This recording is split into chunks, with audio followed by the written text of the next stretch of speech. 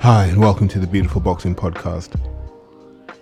This will be an episode, probably 10A, and what I'd like to do is mop up some of the areas I probably didn't get a chance to touch on, A, because of time constraints, and B, because I was quite busy when I recorded the last episode.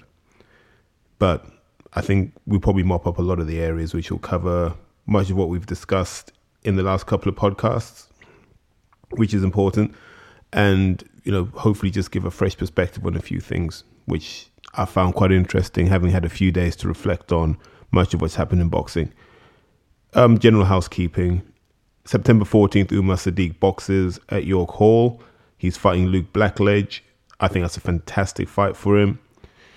It's the right distance for him, and it's a chance for him to really put the hurting on someone and get that big name scalp, which will hopefully elevate him to that kind of fringe British Commonwealth level, and then we can start to look for an accelerated career path from there. He's been looking really good in training, looking unbelievably sharp. So if you fancy a trip to York Hall and you want some serious boxing at York Hall, this is probably where you'd want to go, and spend your money wisely, because it's a real risk you can get caught in a York Hall trap.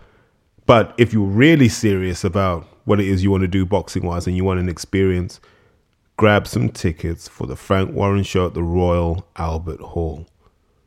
Thank me later. Just do it. People will tell you, oh, it's not a great card, it's not this, it's not that. It will be the best evening of boxing you'll have. It tops any Matchroom show in terms of these two key things. One, there's not a bad view in the place. And two, you will get to meet a lot of boxing people there. I promise you. That's where you take your autograph book. That's where you take your happy snaps and all that sort of stuff. That's where you build your scrapbook. Not at these big O2 shows, which are incredibly overblown and overproduced. So, spend your money wisely this month. Look at York Hall, and also look at the Royal Albert Hall as well. And as always, hit the fighters up for tickets. I know you can buy them online, but if you can get your tickets off Umar, if you can get your tickets off Denzel Bentley, if you can get your tickets off John Palata, you're helping the next wave of fighters move forward. And these are the guys I promise you are built to entertain. These are the guys that put a smile on your face. There's no one that's trying to win by points. There's no one trying to win negatively. They're going for stoppages and they're going for skill. I promise you. So just have that faith and get behind these guys. But now it's time for business. One of the things I didn't talk about yesterday was why this KSI Logan Paul fight is really important for boxing. And here's why. What they've done is they've fired a shot across boxing and they've said, listen, you have two choices. You can stay in the Stone Age or you can join the modern age. And what do I mean by that? It's this. The YouTube culture. Now, I don't know who all half these bloody YouTubers are, but the Kardashians, KSI, Logan Paul, Deji, Jake Paul, all of these guys who are around this YouTube circuit, and that's how they make their money. They have what I call a giving mindset. So their principle is this.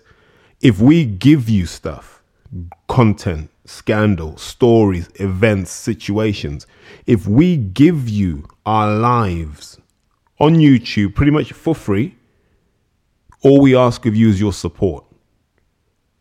Your support when we endorse brands, your support when we're on TV, your support when we have events. That is all we're asking. In exchange, we give you unfettered access to our lives. Study after study has shown that giving is the art of true leadership. The ability to give selflessly is what inspires trust and confidence in people. It's when people will follow you, when they know you will give something of value to them, even without expecting anything back. Because how long have these guys been on YouTube? And it's only now they want to cash in on a pay-per-view basis because they've given people consistent year after year solid quality. I'm not into this YouTube thing. I'm not afraid to admit it. I'm a bit of a granddad in that sense. Like, it's passed me by. But what I do know is you get a lot of these guys for free. And that's why they're so successful, because they give you high quality content for free. They give you access to their lives for free. And in return, all they ask for is your support. That's their economic value, is to support the 20 million subscribers the 4 point something billion viewers of their videos. That's all they're asking for. It's just that simple support. And it's made them multi-millionaires. And in contrast, boxing's a taking culture. Both boxers and fans. It's a taking culture. And what do I mean by it's a taking culture? Ask a boxer to do something for free, and you'll get a thanks but no thanks. Varying degrees of politeness, but it is literally, what's in it for me? Can you do this for me? What's in it for me? You're going to go and support your mate at a show, only if you get me a free ticket. Otherwise, why would I go? Take.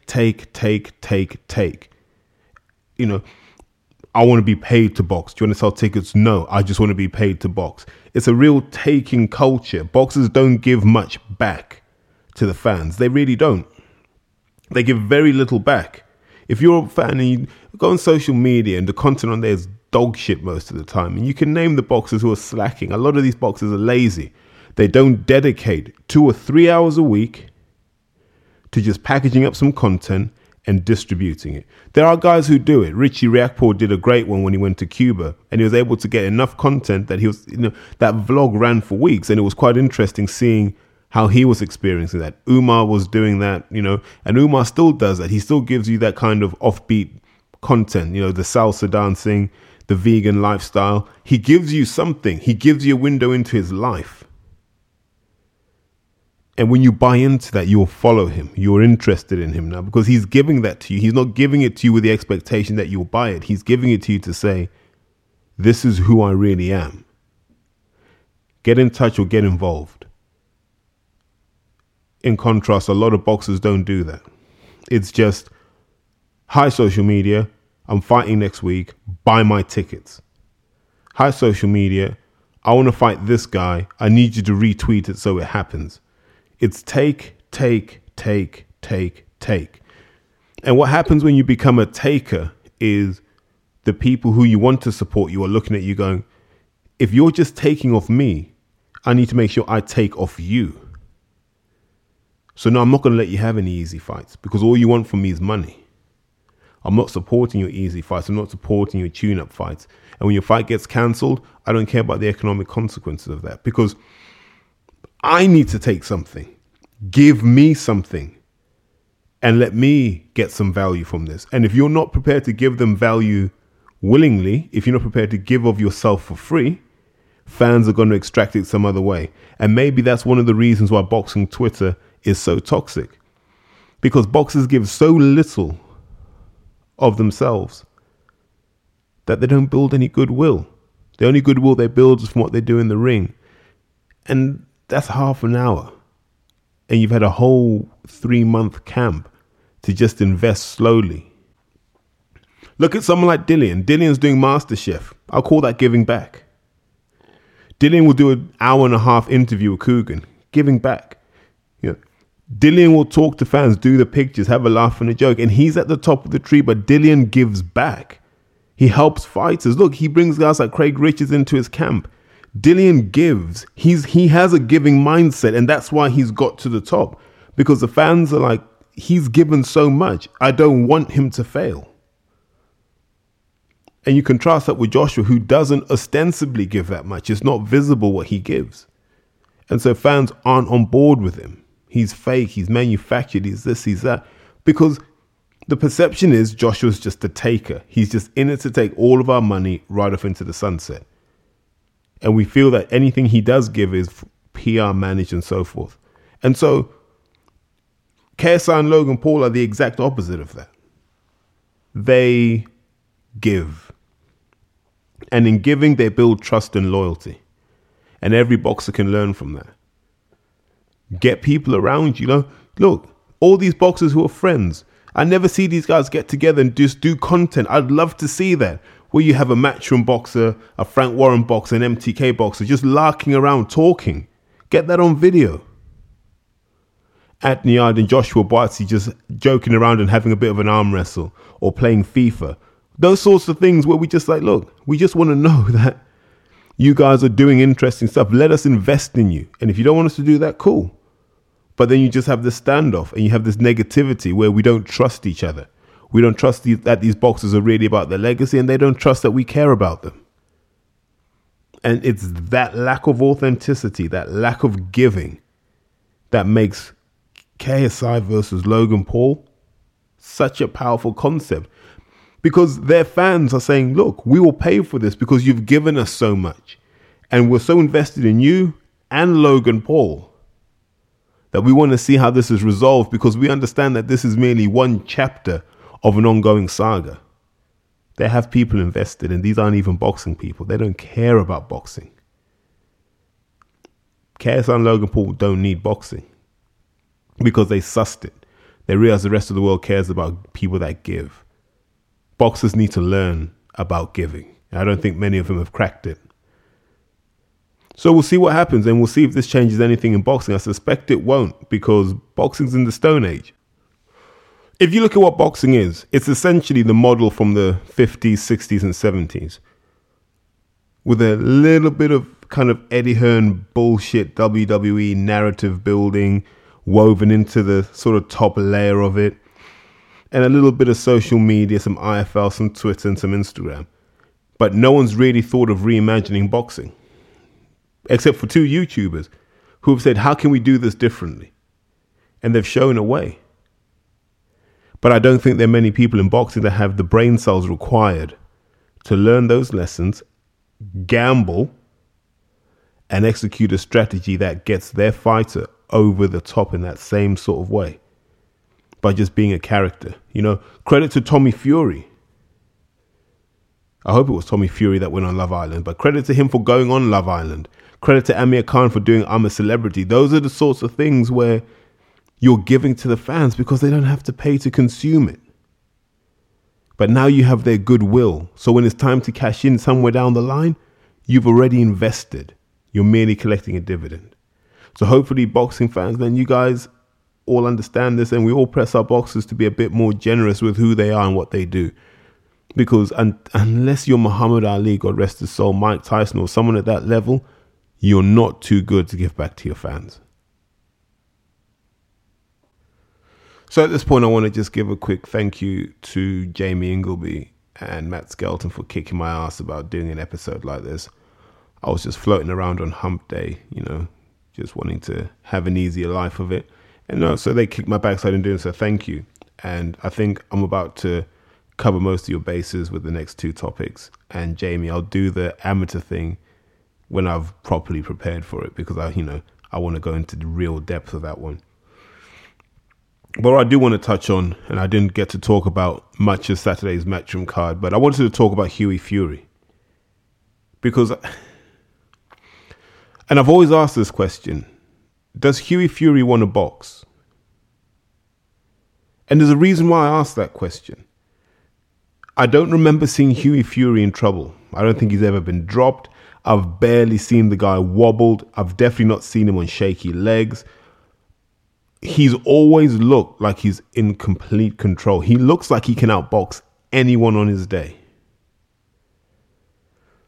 But he never translates that into the savage mentality. And that's exactly what you need as a heavyweight. When you're a big man, you can't outbox people like this. He almost boxes like a welterweight. I know people say, he's got a jab like Larry Holmes. He hasn't. Larry Holmes busted people up with a jab. There were times when Larry Holmes would land 35 or 40 jabs in a round.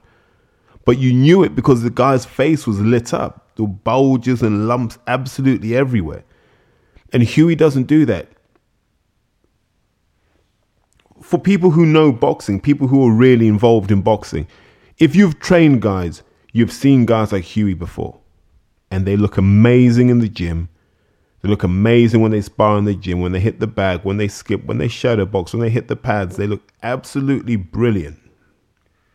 Because that's their happy place. They're there because they belong. They're there because their friends are there. They come in every Tuesday, Thursday, Friday, Sunday because their friends are there and they get that energy. And that's what they get high off.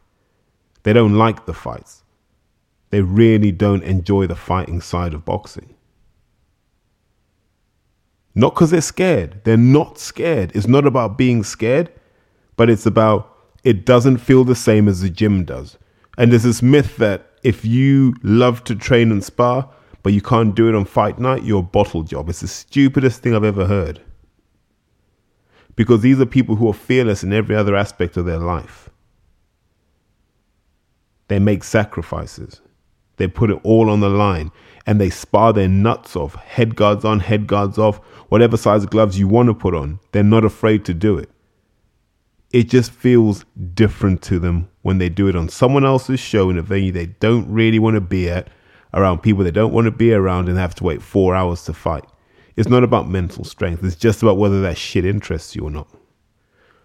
And why I say that in relation to Hughie might be that guy who looks amazing in camp, and I don't doubt this. I think Peter Fury's a good trainer. He's a great boxing mind. But I'm like, what's going wrong with Hughie? In the Povetkin fight, you don't have to be a boxing expert to know what happened.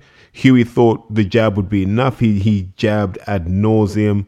The right hand wasn't coming often enough. It's like he didn't have any confidence in it.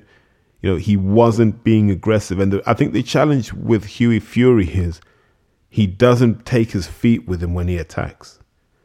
So he'll throw the jab, he'll flick it out a couple of times. And by the time he goes to throw the right hand, his opponent's gone because he's already thrown 2 flicking jabs.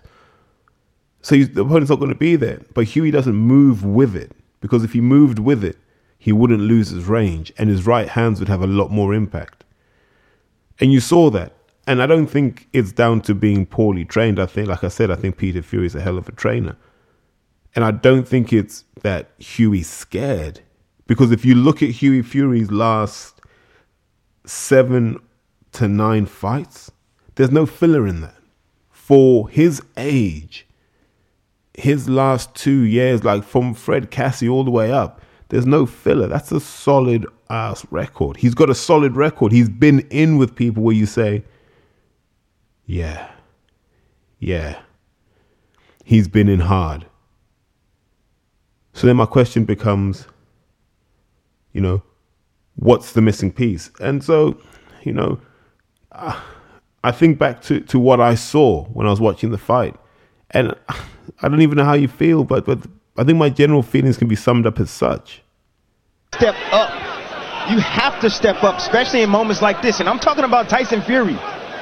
If he wants to be a legitimate, you know, contender at this weight class, at Fury, he needs to step it up right now. Well, he's already a contender, but if he's trying to be a champion, he's got to graduate. Couldn't put it better myself.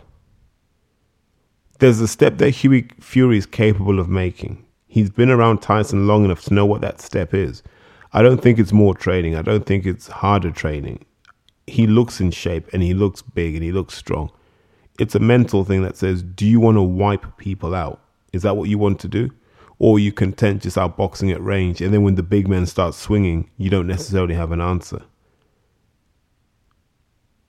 I don't know what it is with him, but you can't question the challenges he's faced.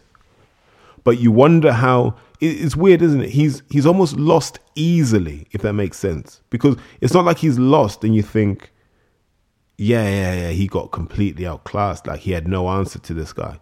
At no point has he been in a position where he's had no answer. He's always looked like he's a superior technician. You know, these are truths that we can all agree on. He's always looked like a superior technician. He always looks like he knows what he's doing. But he just doesn't want to pull the trigger. Like he's not happy in that environment. And I'd like someone to ask Hughie that question. Do you really want to box? Does boxing make you happy? If it does, cool. Let's find a way to resolve these things. But if it doesn't, then do the honorable thing and find something that makes you happy, because he doesn't look happy in the ring and he never looks like he's enjoying himself. You know, and maybe it's being in the shadow of his cousin Tyson, who does look like he's enjoying himself. But because I really like Hughie Fury, the character. He's old school. He's that sort of nothing too brash, nothing too loud. Do your job, beat your opponent, move on. And that's what we want to see. And I think it's starting to get to Peter as well, because Peter's invested a lot in his son. You know, I don't think he'd be involved in boxing if his son wasn't boxing, if I'm being honest with you. But even he's exasperated. Yeah, he's very durable, Hughie. Like I said, you know, he's got some heart on him, you know. And at 24, kid needs a massive lot of credit. for what he's done there. But like I said, I had it a bit closer. He's still got problems with that right hand, judging the distance. For me, that was a telling factor in the fight. Because when he did release it, he hit Povetkin once or twice. Matter of fact, he wobbled him, I think, mid to late rounds. He can't get that right hand properly for some reason. And there you have it. I don't know what you do next with him. I don't think you'd put him in with a guy like Hrgović. Hrgović is too hungry, and Hrgović is really looking to hurt people. And I'd want to see Hughie a bit more of a deterrent, before he was going in with guys who were looking to take his head off. And that's not to say that he couldn't win. It's just saying, he's at a different level where the risk-reward doesn't make sense to him. Maybe you face the loser of Chisora Parker. Makes sense. If Joshua loses, maybe you put him in with Joshua. But Hughie will always have options because no one's going to be scared of getting knocked out. And Hughie's not going to be scared of getting knocked out. But whether the fans want to see this anymore, I don't know. That's going to be the question. How do you rebuild him in a commercial way?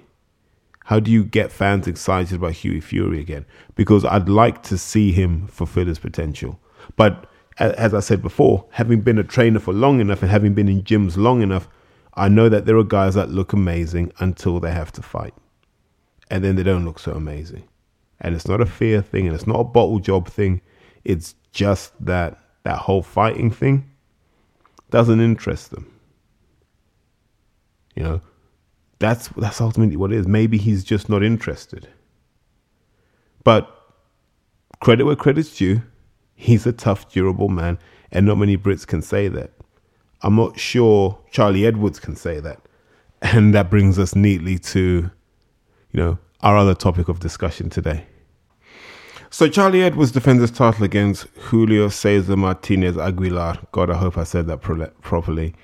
Who's most famous for stopping Andrew Selby. Now, when that happened at the time, I made all kinds of excuses. Number one, why Selby going to Mexico? Was it at altitude? Did that affect him? Did being away affect him?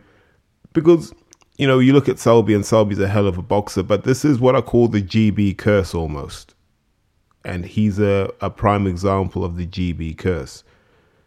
Because he's from that same era, from the clickers. Like I said about Luke Campbell, these guys they always look good technically. And they always, when you hear Adam Smith talk about amateur pedigree, that's what he means. He means Andrew Selby. He means Luke Campbell.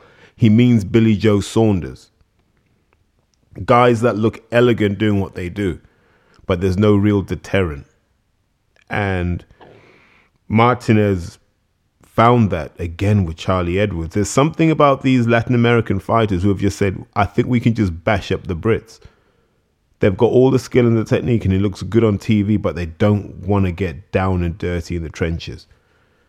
And so he comes over to the UK to fight Charlie Edwards. You imagine Team Edwards have looked at the Selby fight, and Selby's a guy that they've probably avoided as well. And they've seen that, Selby got beat. And they're probably reasoned in their head that, Selby was this, he was that. And there's a way to beat this guy. And maybe that's true. But that first round, when Charlie Edwards didn't jab once to the body, didn't sink one body shot into this guy, because that's what you do with those sort of guys, like when they're super active like that. It's just jabs and body shots. That slows the pace down. That discourages the entry. Instead, Charlie Edwards flicked the jab to the head, and all Martinez had to do was just put his gloves up. And so many of those jabs hit the gloves. So you're struggling to understand what the tactics are here. You've got a Mexican fighter. You're not really going to get away with the jab. Man, Andy Ruiz showed this. Those Latin American fighters have had that jab in their face their whole careers.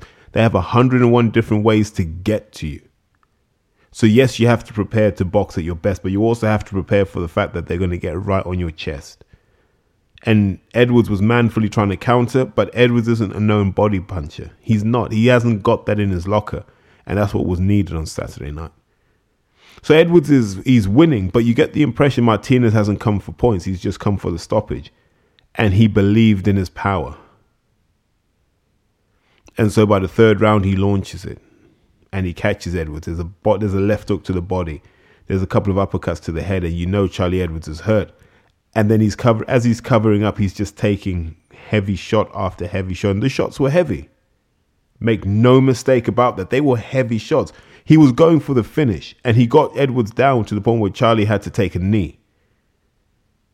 Then comes the fatal mistake. The one thing he didn't have to do when he had the fight won. In a fit of anger and frustration, he let another shot go when Charlie Edwards was on the ground. And it gave Charlie the perfect opportunity to play that injury card. I'm not saying he wasn't hurt, but he was rolling around a bit on the mat, which he's entitled to do. Like, once someone makes that kind of mistake, I want the ref to know about it. But the ref didn't do anything about it. Instead, the ref carries on. The fight goes. And then there's a commotion. You know, what's happened here? You know, everyone sees the replay. And, you know, there's general disgust and anger, for being honest. When the body shot that finished him off, he was already on the ground. So he had that body shot with the right hand. There's one on the left that hurt him. There's another. Something's hurting him here. He's yeah, but wait till you see him now. He hits him while he's down. No, he does. I remember that. But why is he reacting this way? Is what I'm saying. Well, like, I think he got hurt with a head shot. Then he got hurt with a body shot. Because he doesn't leave the pocket and he doesn't hold. That's the shot. That's the shot that really done the damage. Yeah. But I think he would have got up on it for that. Yeah. So there's a question. Would Charlie Edwards have got up? I think he would have. He's a world champion. You're not going to give your belt up that easily, you'd like to think. But could he have carried on and won? I think that onslaught he took probably took a bit of the fight out of him, and it was only going to get worse. As we know with Martinez, we've seen him before. He's a guy that likes to go for the kill. He's not there for the niceties of the sport. He's there for the victory. He's there to get paid. He's there to go and feed his family. And he fights with that same desire. So is it fair that it was ruled a no contest? Yes, it is, but it sets a worrying precedent.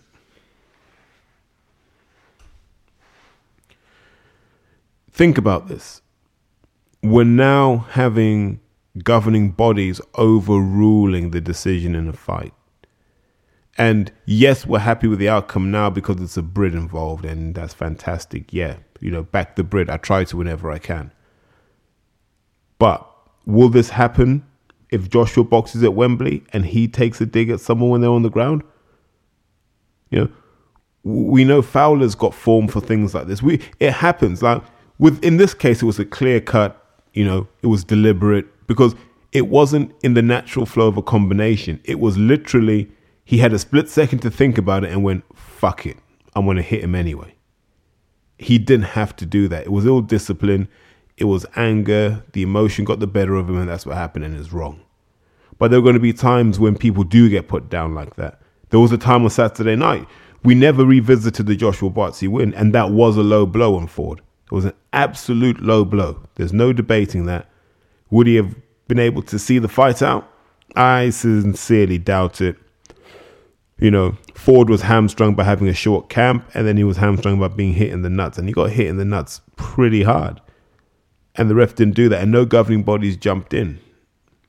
And this is what I mean. Is it consistent? Are we now at a point in boxing where the ref makes a decision, and then it has to be validated by someone else before we can say someone's won? Because you can't carry the fight on. That's the problem. You can't, if you've got someone tied on the ropes and you're beating the life out of them, you don't want to give them 5 or 6 minutes to recover. It's a whole new fight now. So all that work you did before was for nothing, because now you've got to start again with a fresh fighter. And he's had a chance now to reflect and to get some advice in his ear. Now he's ready for you. It's an absolute mess. I'd rather Suleiman hadn't done that, because now it's the precedent. Now we're all going to ask for things to become no contests. Where there's been foul play involved, there should be a no contest. If Dillian's B sample comes back positive, is that going to be ruled a no contest? And if it's ruled a no contest, is he still the number one contender? All of these things need to be addressed. And that decision on Saturday has opened the floodgates to all kinds of potential challenges now. Because the head of the governing body, the WBC, has set this precedent. He can't walk back from this and say this was an accident or it was done without the proper authority. He did it. But as for Charlie Edwards, we're beginning to find out that these Brits are quite brittle. They look good on camera and it all looks good and it sounds good, and the GB system produced guys that could win medals and win tournaments. But these guys are not showing us the killer instinct at the top level. So we need to ask ourselves why. We really need to ask ourselves what's really going on with training in this country. I don't want to touch on it too much. I think there's a deeper discussion to be had around training. But it boils down to a discussion I had with a good friend of mine. And I'll probably just elaborate and summarize, in the next few minutes, and then you guys will be free to carry on your day. So I'm there on the phone talking to a very good friend of mine, a man I respect as a trainer, a man who's produced case study after case study of how to produce good fighters. And we're talking about where the problems are in boxing. Number one, the main problem is the amateur system. Any Tom, Dick and Harry can be a coach. And I know there'll be people in the sport going, well, you're a bloody coach, ain't ya? You're a bloody coach. What you ever done? You ain't had 300 bats.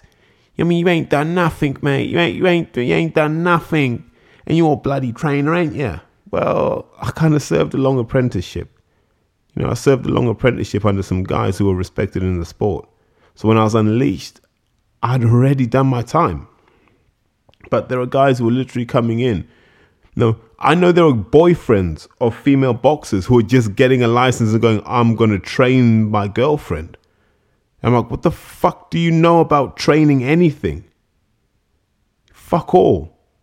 What time have you put in? But these guys will do that. Or you'll just get ex-PTs who go, right, I'm a boxing trainer now. How the fuck are you a boxing trainer? What apprenticeship have you done? It's not just fucking pad work. But that's what happens. We've got these guys, and these guys are training motherfuckers. They're training people you support. And then you look at the GB setup, and it's just granddads and their mates training. And the problem with that is they're all training based on what they were taught. Not based on what they know, and not based on what works. Based on what they did. I stood upright, I threw a jab, and I moved like this. And that's cool if you're Soviet, because the Soviet system is a complete system and it works. Because it's designed to win tournaments and it's designed to help you win fights in the pros. We don't have that in this country. And we perpetuate the same bullshit because it gets us over the line in tournaments where power is not that important. It's not that important. Now, there are a few people in the GB squad like Pat McCormack, Ben Whittaker. There are guys who were strong enough to get stoppages. But they've been like that since before they entered the GB system. They're strong lumps. And then there's the young Welsh girl, Lauren Price, who looks an absolute savage at 75, who can stop. But generally speaking, these guys, they're 1-2 move merchants. 1-2 move, 1-2 move, 1-2 hook move. And that's not going to help you in the pros against Mexicans that box in multiple dimensions. It's not going to help you against a Nicaraguan who knows how to shift head levels and knows how to go to the body really well. It's not going to help you against a Mexican-American heavyweight who's a bit portly but can throw combinations that you don't even understand because no one in your country is training fighters this way. And so you end up in a situation where all young fighters are learning is what the other guy used to do. Doesn't matter whether it worked or not. There's none of that question. So what makes me different? I don't have any of that legacy. I don't have any of that baggage. I didn't believe half this shit I was being told worked. So I went out and found out what worked. And once I found out what worked, I needed a way to deliver it in a manner that I was confident would work. And I applied my background developing software.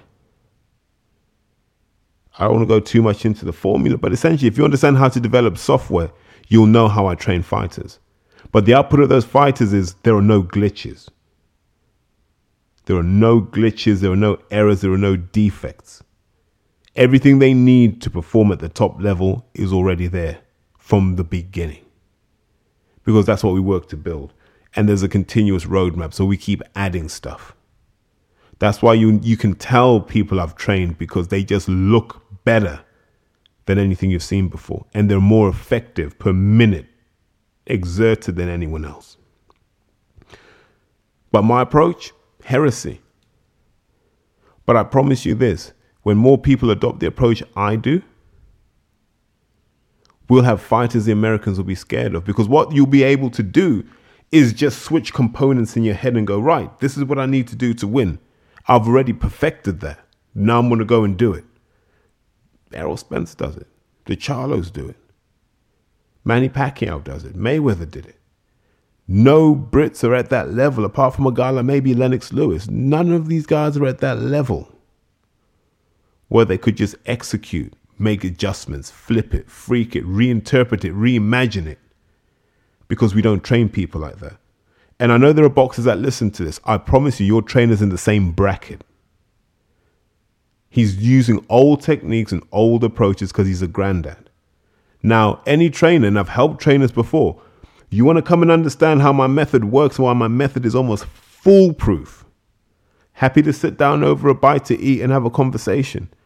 But as long as you guys keep doing this dead thing where you just go, right, I'm going to have you repeating the same dead techniques that don't work. And I'm going to say, well, it's repetition, it's repetition, it's repetition. Well done. And then there are trainers who like to do the really elaborate pad routines. Stupid.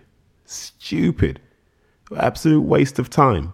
It looks good on Instagram, and fair play to the trainers. Maybe that's why I like Dave Caldwell, because Dave has no gimmicks in his arsenal. Chris Medley, no gimmicks in his arsenal. Glyn Rhodes, no gimmicks in his arsenal. All these other trainers with gimmicks, and they try and tell you that it's all scientific and stuff. Fuck off. Boxing training is incredibly simple. Build the tools, test them under pressure, test them in various circumstances. Only when you are happy that they can survive anywhere, release them. It's not hard. And that's why guys like Charlie Edwards are going to keep getting spanked by these Latin Americans in the lower weight classes, because those Latin Americans were taught the right way, while these British guys were just pampered in that GB setup. You know, it's just embarrassing. But all you guys lap up these trainers, you believe these idiots are somehow experts in their field. No one can name me 10 trainers in this country who are somewhat competent. I think you get a lot more in the amateurs, but not many in the pros, man. There's a lot in the amateurs who get it. A lot of progressive minds. But they're progressive in the sense that they just go and grab stuff that's happening in other sports, but they don't understand how to build it into an ideology and a philosophy, because they don't think in those terms. They think very much, I've got to be a trainer, I've got to get it over the line, got to do it in these sessions, man. All these trainers with their dead techniques. Then you get the guys who try and be smart asses, and they try and have you boxing like Roy Jones without really understanding how Roy Jones became Roy Jones. It's poor. The quality of training in this country is poor because no one's really understanding how you build sustainable intelligence. If you're not building an intelligent fighter, you're building a fighter that's going to lose at the top level. That's the start and end of it.